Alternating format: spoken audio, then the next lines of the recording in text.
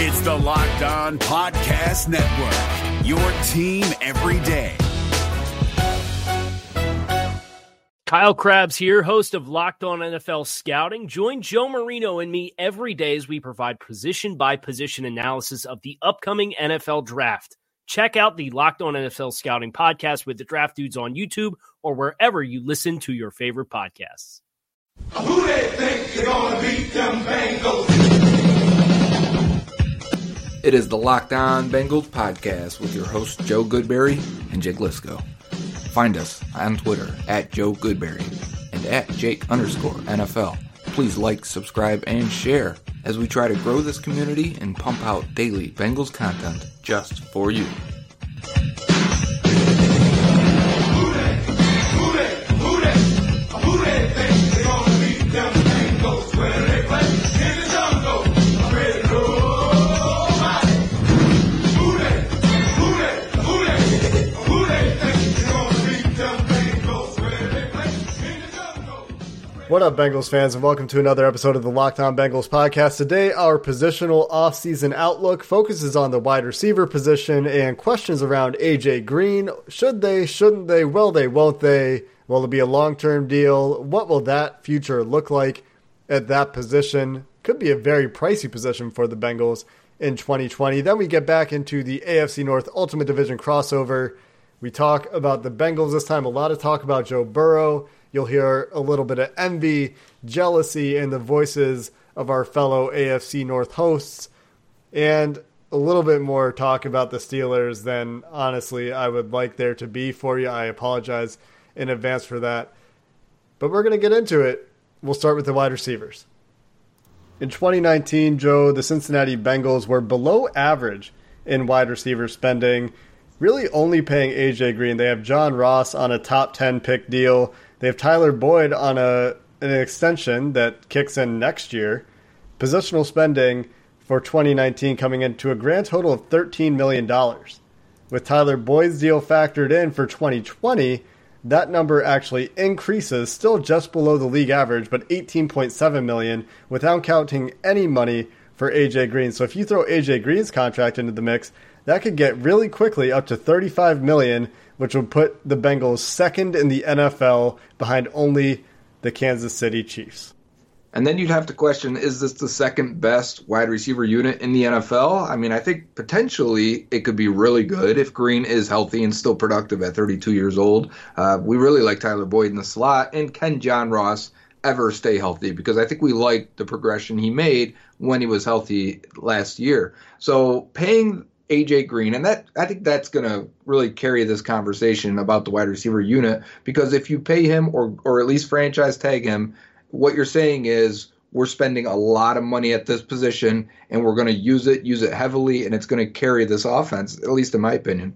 And that is where many of the targets, much of the passing production came from for this Bengals offense in 2019. They didn't use tight ends the way that we've seen other teams have a tight end heavy offense. And you can look at, the San Francisco 49ers, the Baltimore Ravens, two examples that lean heavily on their tight end. Even the Chiefs to some degree with Travis Kelce, along with their $40 million that they're spending on wide receivers in 2020. A lot of focus on Kelce, but for the Bengals, getting a lot of production out of those receivers, and they could free up $1 million here, $1 million there. Morris Boehringer, Trenton Irwin, DeMarcus Lodge, not likely to be part of that active roster, that active spend. But they're going to have a lot of resources when they franchise AJ Green, spend at this wide receiver position. And when's the last time the Bengals were the top at any position group in the NFL? Been a long time. And to think that receiver probably makes sense for them because they have paid receivers throughout their recent history, and it's never been a problem for them. They've always invested in the position, whether that's high picks or extensions for all of their guys. It makes perfect sense that this may be the strongest part of their offense right now, if everyone's healthy, if AJ Green's back. But you have to also remember that Auden Tate had a really good year stepping in for the injured players ahead of him. Alex Erickson's one of the veterans that they pay on the roster. I'm not sure if he exactly is that worthy of the contract he has. But as your fifth receiver, I've got no problem with Alex Erickson. But you maybe look at that as if they spend a pick on one of these guys with bringing back A.J. Green, maybe that puts a little pressure on John Ross. Maybe that puts a little bit on Alex Erickson to, make sure that they're a part of this offense, not only number one, but worthy of the contract and the money they're being paid. The other side of this coin, though, is if the Bengals don't end up coming to terms with A.J. Green, say they get a franchise tag on there, Paul Dehner Jr. at The Athletic writes that the Bengals really want to bring A.J. Green back. A.J. Green wants to be back, but the Bengals are worried. They're scared of that injury. They're scared of his inability to complete seasons lately, and until they see it, I don't think they'll believe it. And the fact that you have to have a long-term deal done before the season starts means A.J. will not have a chance to prove that he can go through a season healthy and get an extension. If they franchise him, that's probably it for A.J. Green in Cincinnati, unless, again, next season we go through the same deal. Can they get to a long-term agreement? And A.J. Green will be offended. He's on the record about this. So say they franchise him and those conversations happen. They say, A.J., if you get through this season healthy, will you sign a long-term deal with us next year? And he says, we'll see, or no. Well, then you have to look at trading him. And then if A.J. Green isn't on the roster anymore, depending on the value you get back, say it's a second-round pick, this receiver class is where you want to pick a receiver. Yeah, I think the Bengals are justified in being worried about extending him, right? Because it's been a year and a half since we've seen him. Giving a third contract to a receiver at that age is very risky. And think of what would he get in the open market. It may be the best option for the Bengals to place a transition tag on him, let him go into free agency, see what the offers are, because I can't imagine he's going to break the bank at his age with his history, and then we'll give the opportunity for the Bengals to match that offer. There is an interesting idea we haven't talked about before. We'll monitor the A.J. Green situation all offseason and keep you informed. Guys, let's talk about sex. Now you can increase your performance and get that extra confidence in bed. Listen up. BlueChew.com. That's blue like the color blue. Blue Chew brings you the first chewable with the same FDA-approved active ingredients as Viagra and Cialis. You can take them anytime, day or night, even on a full stomach. And since they're chewable, they work up as twice as fast as a pill, so you can be ready whenever an opportunity arises. Let me tell you, we get free samples, and if you think Marshawn Lynch has a good stiff arm, you've seen nothing yet. Blue Chew is prescribed online and ships straight to your door in a discreet package. So no in-person doctor visits, no waiting at the pharmacy, and best of all, no awkwardness. They're made in the USA, and since Blue Chew prepares and ships direct, they're cheaper than the pharmacy. Right now, we've got a special deal for our listeners. Visit BlueChew.com and get your first shipment free when you use our special promo code LOCKEDON. Just pay the $5 shipping. Again, that's BLUE Chew.com. Promo code Locked On to try it free. Blue Chew is the better, cheaper, faster choice, and we thank them for sponsoring the Locked On Bengals podcast. Want to go see your Cincinnati Reds this spring during spring training? Well, Arizona is a great place to go, not only see baseball, but to see everything else. And if you go down there and go down for the Cactus League, they've got 10 stadiums, 15 MLB teams, 75-degree temperatures. All 10 stadiums are in the greater Phoenix area within 50 miles. Yeah, you can go down and see your Reds in Goodyear Park down there. Or maybe, we've talked about it before, you're into the craft beer. They've got Four Peaks, Angel's Trumpet Ale House, Goldwater Brewing Company, all known for great beer. Or maybe you're into hiking. Maybe you want to get out in the desert for the numerous national parks down there. Go up to the Grand Canyon. And if you do the canyon, make sure you bring enough water because it's the way back. Unlike most hikes, that's challenging. It's easy going down, hard coming up. Kind of the opposite of the Bengals. We had a hard time with this bad year, and we're going to come up next year. So go on down to Arizona. Take yourself a little spring break. Plan your getaway at visitarizona.com/springtraining. Good people, we are back together. The whole happy family of the AFC North. More like dysfunctional family. Really far away from the Brady Bunch. None of us like each other, but hey, we're doing the AFC North Ultimate Crossover. We're here with Kevin, Jeff, Joe's here today. Chris is coming from Locked On Steelers.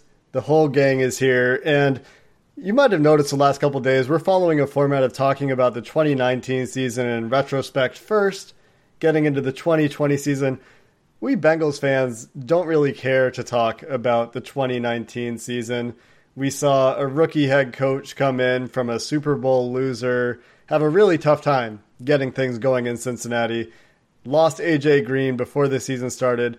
So Kevin, the question I think I'm going to ask to reflect on the 2019 season for the Cincinnati Bengals, for you as a Ravens guy, how happy were you to not face AJ Green this year? What kind of difference do you think he could have made to this team?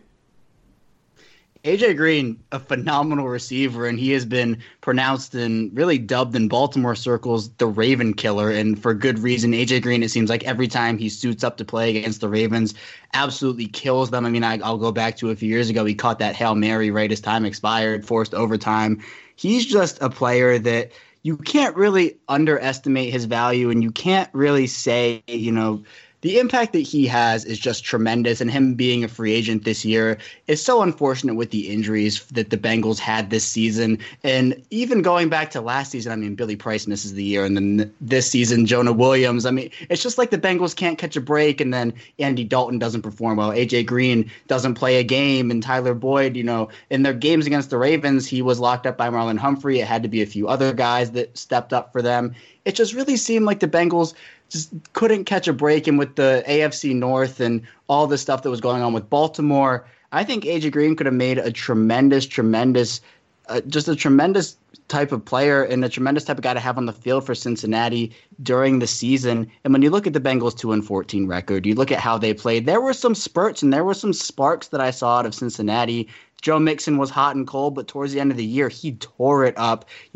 Again, the Bengals trying to see what they have in Ryan Finley, and is that the option for the Bengals? We're going to talk about Joe Burrow a lot on this show today. I don't think Ryan Finley is the option for Cincinnati, but overall for the Bengals, a disappointing season. Now, did anybody expect them to go out and win the AFC North? Probably not. I certainly didn't, but I think that people underestimated the Bengals, and yeah, they were a 2-14 team, but a lot of potential to be had heading into the offseason. So you talk about Joe Mixon, and I agree. I think he was one of the best running backs in the league for the last 8 games of the year. But was there anybody who surprised you in a good way for the Bengals? You're watching from afar. Is there anybody that maybe you hadn't heard of before that now you're thinking, I'm going to have to watch this guy going forward? Let me tell you, Auden Tate, all right, a guy who I had never heard of before heading into the Ravens' first matchup with the Bengals, absolutely torched the Ravens in that first match. The Bengals were targeting Maurice Kennedy quite a bit, and the Ravens had secondary issues, injuries throughout the entire season, and Kennedy was a guy who was asked to step up. He was primarily a slot cornerback, was playing on the outside, and Auden Tate absolutely worked him the entire game. Now, in the second game, didn't do as much, but I think that's because the Ravens actually game planned for him. Auden Tate, a guy who was huge, can win at the point of attack, catch those jump balls. He's 6'5", 228 pounds, has surprising speed for that size, surprising quickness, and he's only 23 years old, a 7th-round pick in 2018. If I had to really focus in on one player, it really would be Auden Tate for me. And with AJ Green hitting free agency, as I talked about, I think that Cincinnati has a solid guy here in Auden Tate. And I think when you look at the Bengals and their outlook for 2020, he's a guy who I would expect and hope for the Bengals to involve more. I like that, Kevin. I remember we talked about him during the season, and I think that's why the Ravens went out and got Marcus Peters after he torched Kennedy the way he did. And, you could see the Ravens couldn't hide him any longer. But I want to switch it over to Jeff and the Locked On Browns. Obviously, the Bengals are picking number 1, and that's our complete focus and discussion. But the Browns have a lot of experience in that situation, I guess, and especially recently. What do you remember from when the Browns picked number 1 with Garrett and with Baker? And how do you see any comparisons or similarities or differences here? Oh, well, first things first, Kevin, thanks for pumping Jeff's draft brand when I tried to tell everybody, don't worry about Auden Tate's 40 time. How are you going to cover 6'4.5", 230 pounds? Unless you have a ladder, you're not going to be able to cover. Right. Pleasant surprise. And but as far as the overall having the number 1 overall pick, and I had mentioned this a little bit to Jake last night, off air. Obviously the first year in 17. It's what you were, okay, let's go get a quarterback. But what are you putting him into? Now you look at that situation. Quarterback, how is it going to succeed? There wasn't playmakers. There weren't any. You look at Myles Garrett and you say, you know what? At least he's going to come in and he's going to dominate as a pass rusher from day one. So at least we have a surefire thing. And what's that going to do? It's at least going to give you a shot on defense. And you look at that 17 season, and there were games that they were close, and then eventually, the breaks beat the boys because you couldn't put up enough points. Then we went through, the 18 draft process. And, this is where it's a little different obviously for Joe and Jake. It seems like a slam dunk here. I mean, it seemed like a slam dunk before they even gave out the Heisman as far as who's going on overall. And for us, it was, and because there were numerous quarterbacks and they were mentioned, and we went through the entire process, and it wasn't until about 24 hours before the actual draft that we knew it was going to be Baker Mayfield. But it's fun to cover. It's, and for Cleveland, it's not many times that the Cleveland Browns are, the top story of the NFL. Maybe for bad reasons, but, there's not many times where the Cincinnati Bengals are a top story of the NFL. You are right now. You are holding the number one overall selection.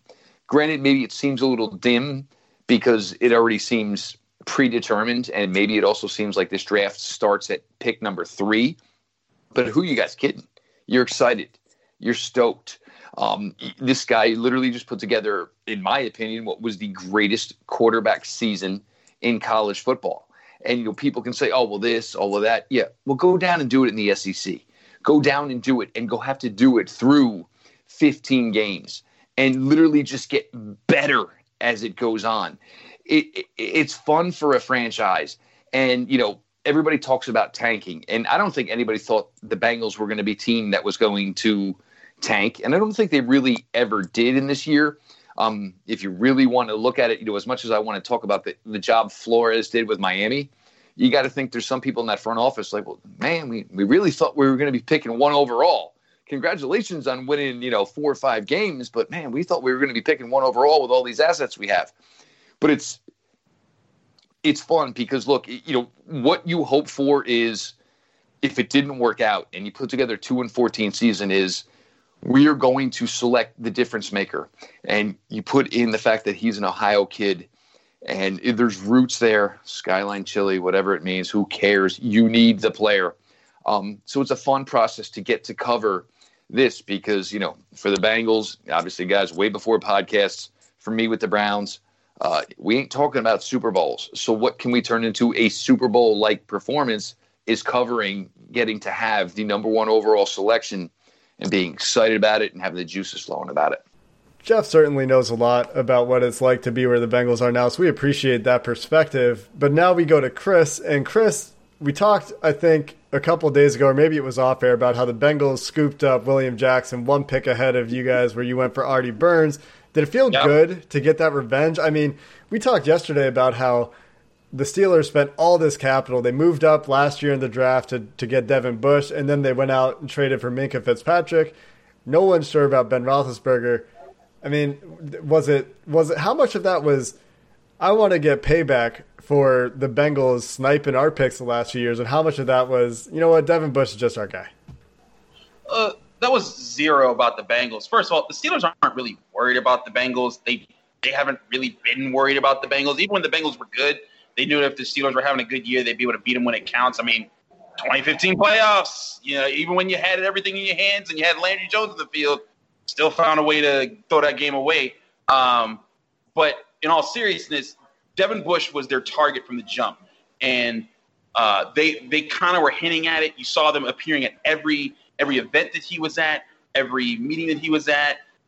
He was exuding the kind of character. They wanted a leader. They wanted a guy that knew the defense and knew how to call plays, knew how to fly sideline to sideline. That's what they were missing on their defense. And without Ryan Shazier, that was the bottom line. It's just, when you took him as the X factor out of the defense, they became a completely different group, and that's why they lost ultimately to the Jaguars, because they had no answers in the middle of the defense, and the Jaguars were just able to pick on everything. And with Devin Bush, that was purely them stepping up, making their moves.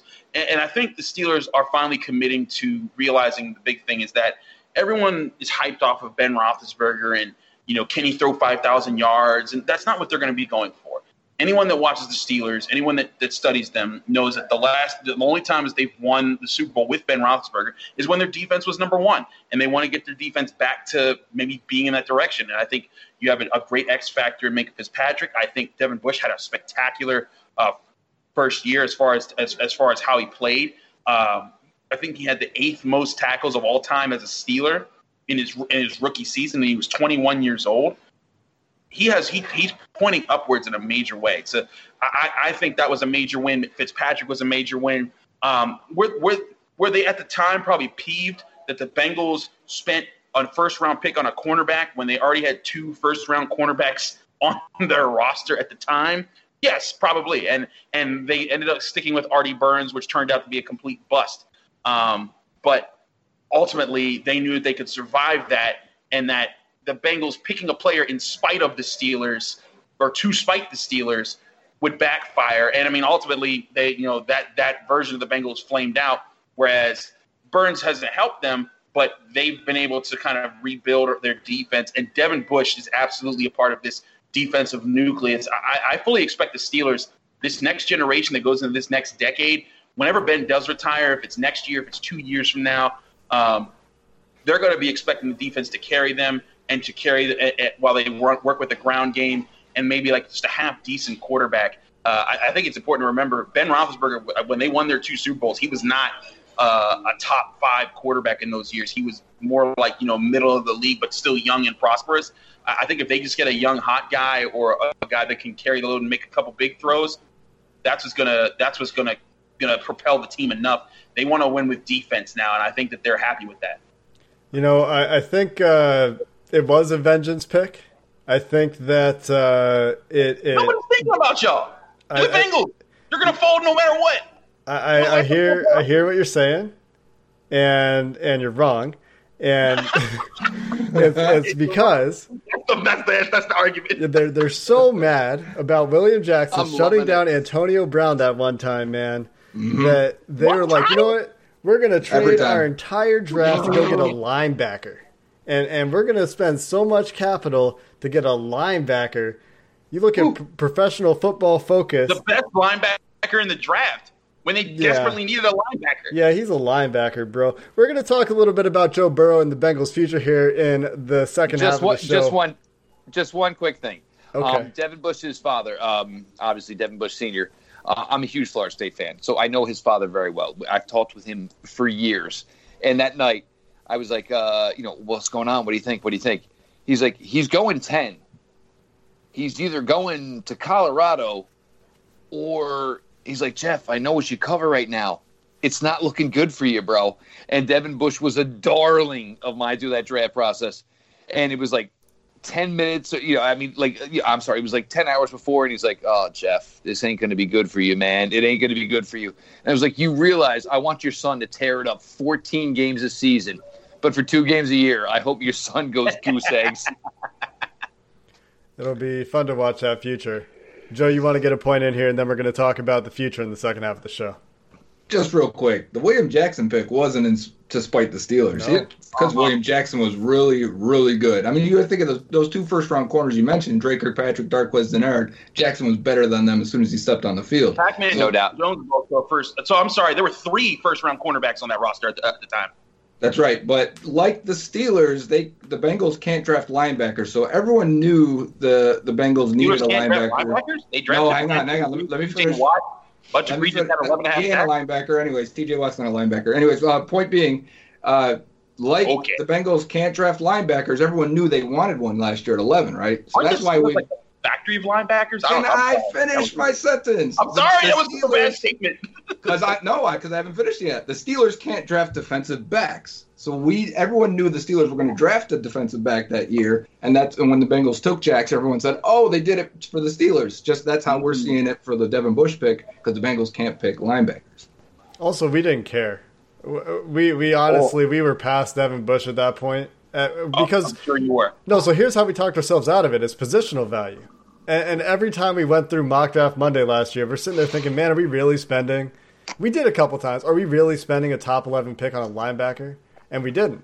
And that's kind of the way it ended up shaking out. But what Joe meant there by the Steelers can't draft linebackers, by the way, there's this conflation about the linebacker position that edge rushers count as linebackers. And we don't talk, when we talk about linebackers, we're talking about off-ball linebackers. That's what we mean there. There's your clarification. James Harrison, TJ Watt don't count.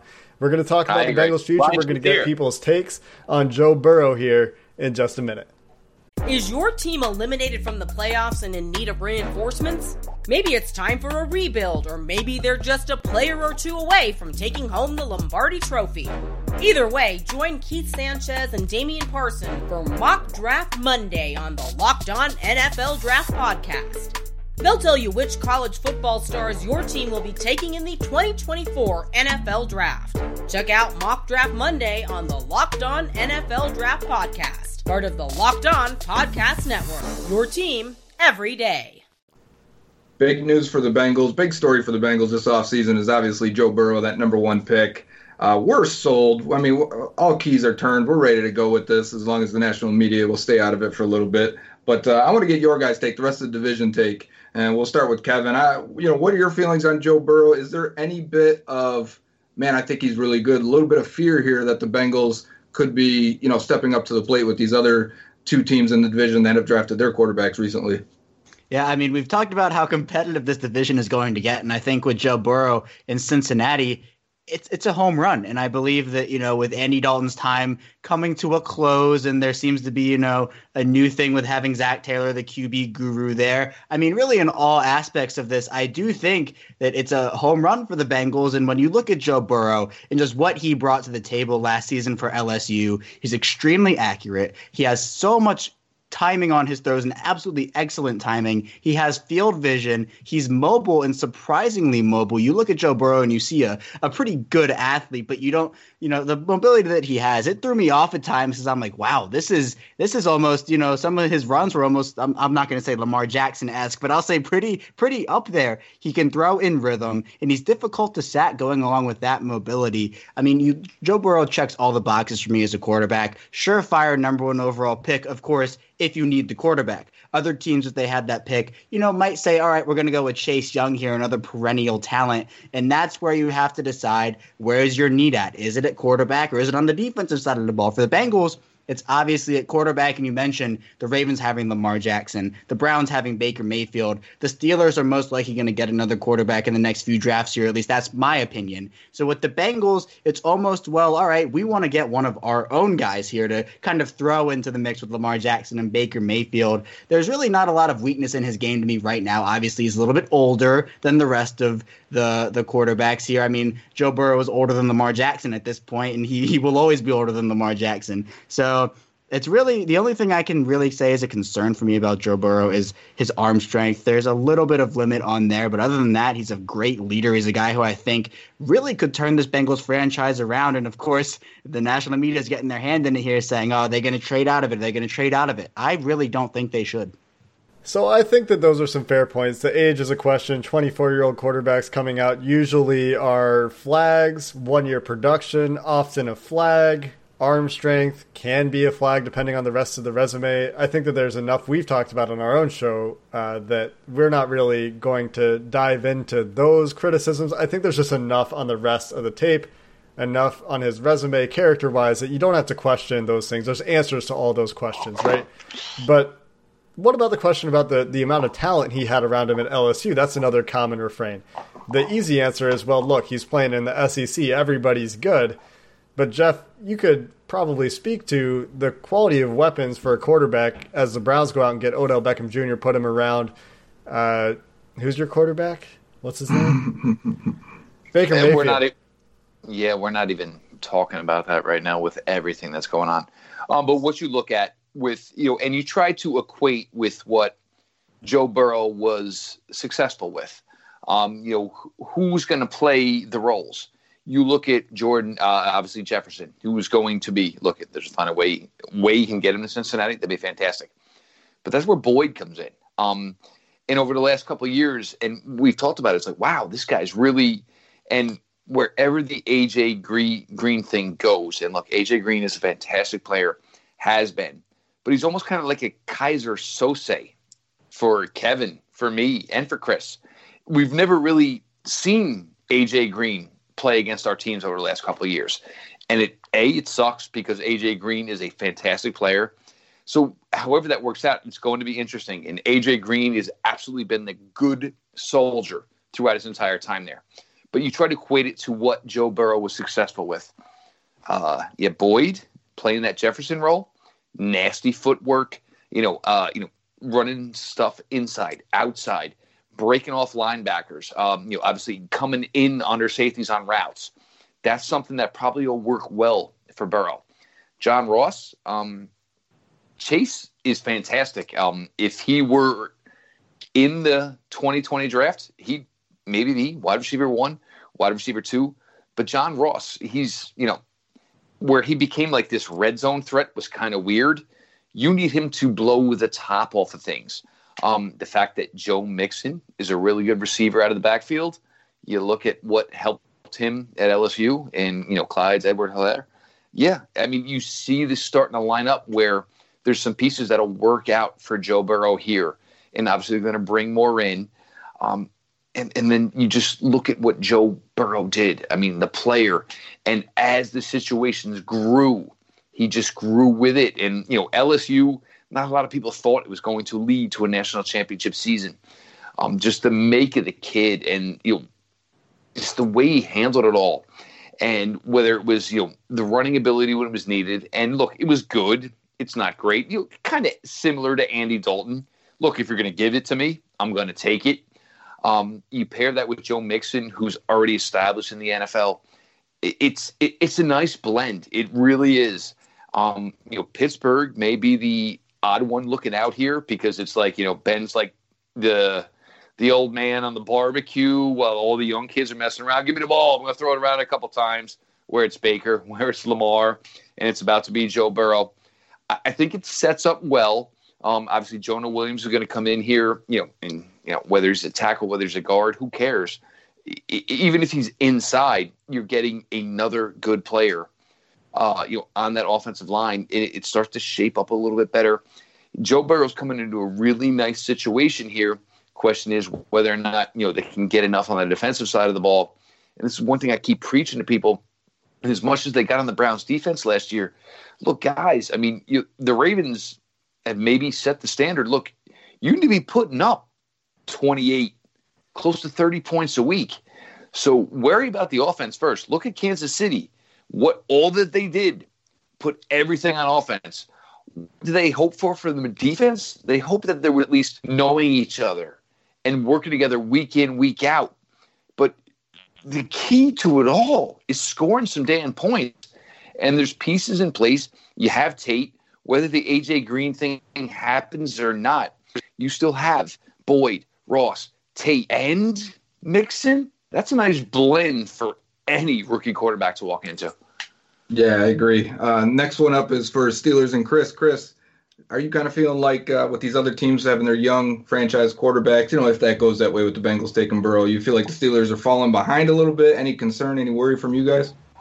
I mean, as far as the future, of course, because you're looking at, I believe Lamar Jackson is one of the best quarterbacks. I liked him in his draft. I thought him and Josh Allen were my 1A, 1B guys of his draft class. And when the Steelers passed on him for Terrell Edmonds, I was like, I think that's a mistake. And considering he's the MVP and Terrell Edmonds is still developing, I think that kind of proves my point. Looking at, I don't believe in Baker Mayfield. He says he doesn't care what people think anymore, but he's come out and saying that to people. I'm just kind of like, eh. But Joe Burrow, I love everything I read about that guy.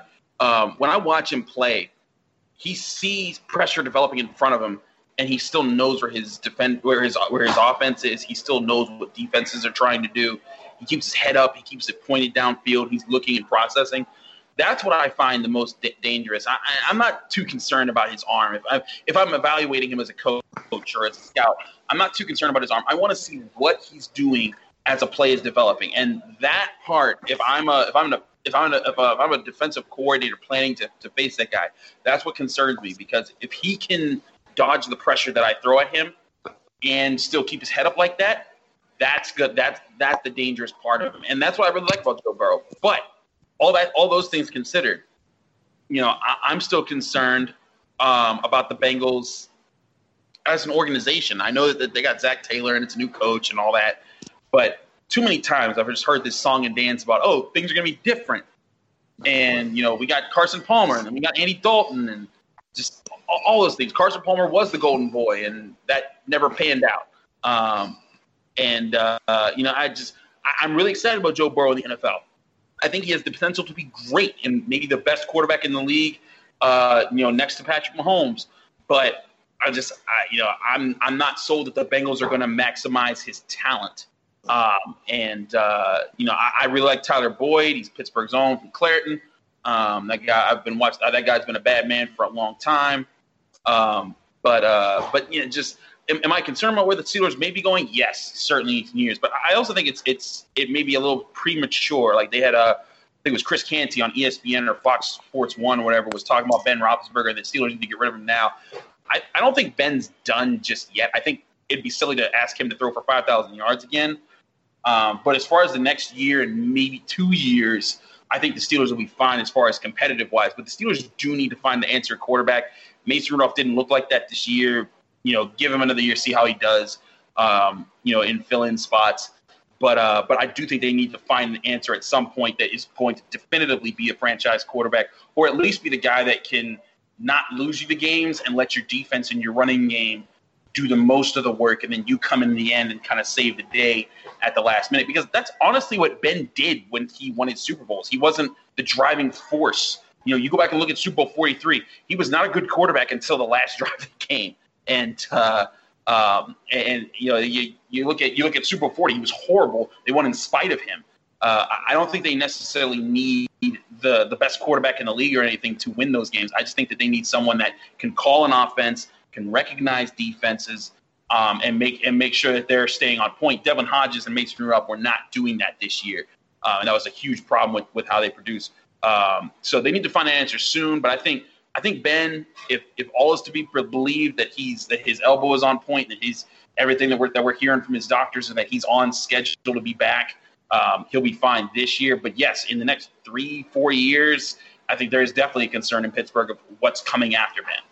I think my concern looking to the future for Pittsburgh is that they get a guy falling like Jordan Love and can sit him and develop him for 2 years. That's really the only thing that kind of pick in the second, third round. If one of these guys falls, and I don't think Jordan Love will, I think that somebody's going to get in love with the arm and the 2018 tape and give him a chance.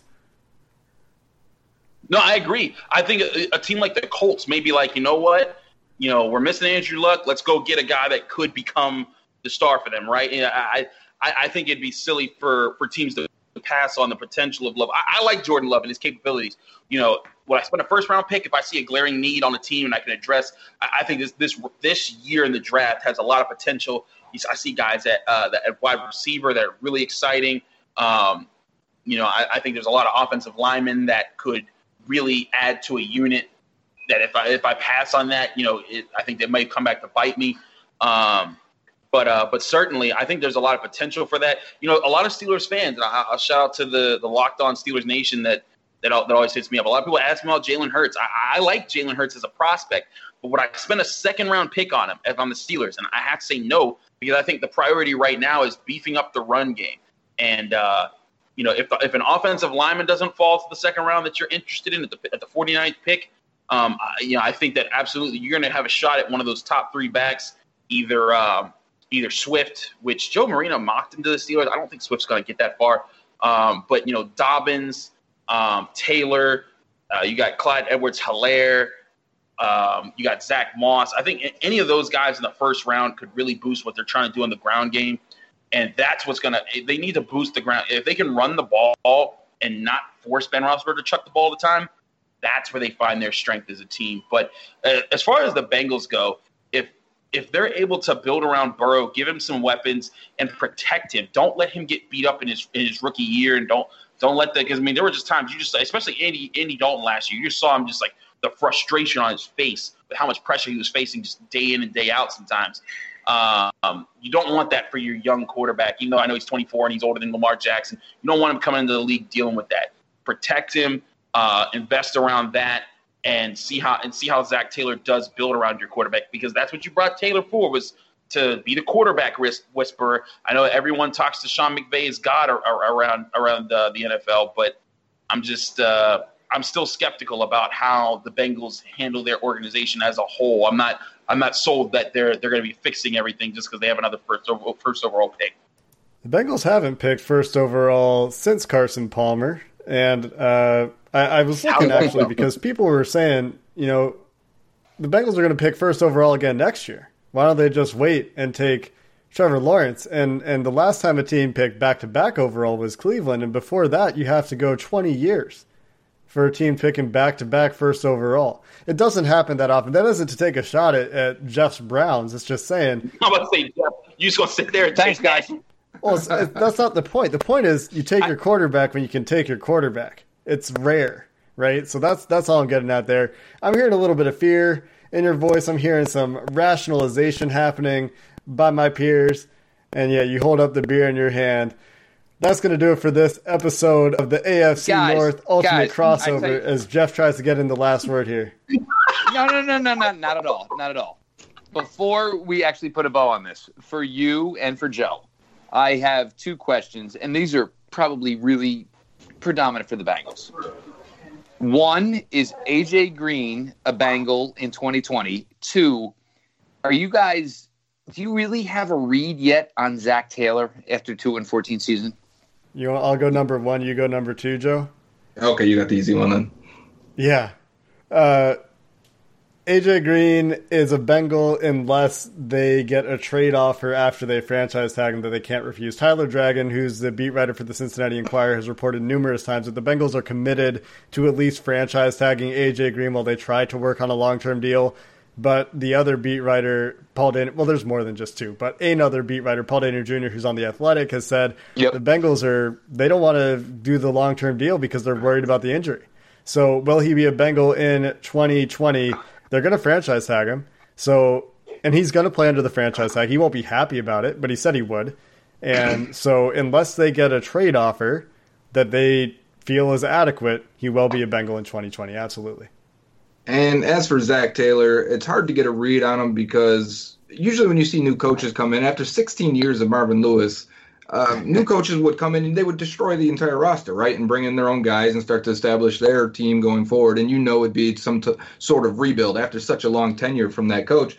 Instead, that didn't happen. That's not how the Bengals roll. They're just going to add a couple players and keep going from there. And so I think it took 8 weeks to even figure out what he had on this roster, where they could succeed, what position to put them in. And it was a terrible 8 weeks to watch, of watching guys in the wrong position or doing things that, like, if you've been watching the guy for 7 years, like, why are they telling him to play man in this situation? Why are they running him on these type of routes? That's not, what he's been doing. But they're new players for Zach Taylor. And then something happened at the bye week, and they played so much better. And I know they only won 2 of those games over the second half, but just hearing the players respond and say that, no, he didn't lose the locker room. Everything he was saying and preaching did come true as it went on in the second half of the year. And yes, they only won 2 games. They lost 8 games within 1 score. So, those are usually coin flips. They should have probably been a 6-10 team just based on their talent. But I think the major concern for me was that he turned Andy Dalton into the worst version of himself.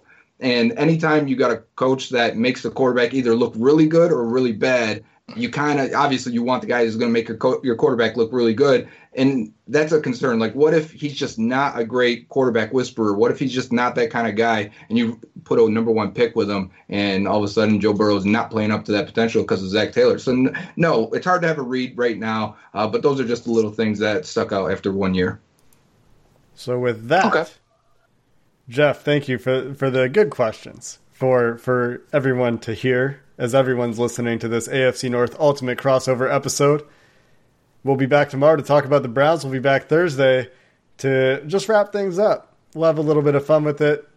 Actually, that's going to be on Friday. Sorry. So tomorrow, Browns. Friday, wrapping up. Look Best forward to for those last. episodes. Jeff, last word here for Jeff. The Browns is the best save. We're obviously going to disagree with that here at the Locked On Bengals podcast, but that is going to do it for us. We'll be back the next couple of days to finish up this AFC North crossover week. Hey, Prime members, you can listen to this Locked On podcast ad-free on Amazon Music. Download the Amazon Music app today. Is your team eliminated from the playoffs and in need of reinforcements? Maybe it's time for a rebuild, or maybe they're just a player or two away from taking home the Lombardi Trophy. Either way, join Keith Sanchez and Damian Parson for Mock Draft Monday on the Locked On NFL Draft Podcast. They'll tell you which college football stars your team will be taking in the 2024 NFL Draft.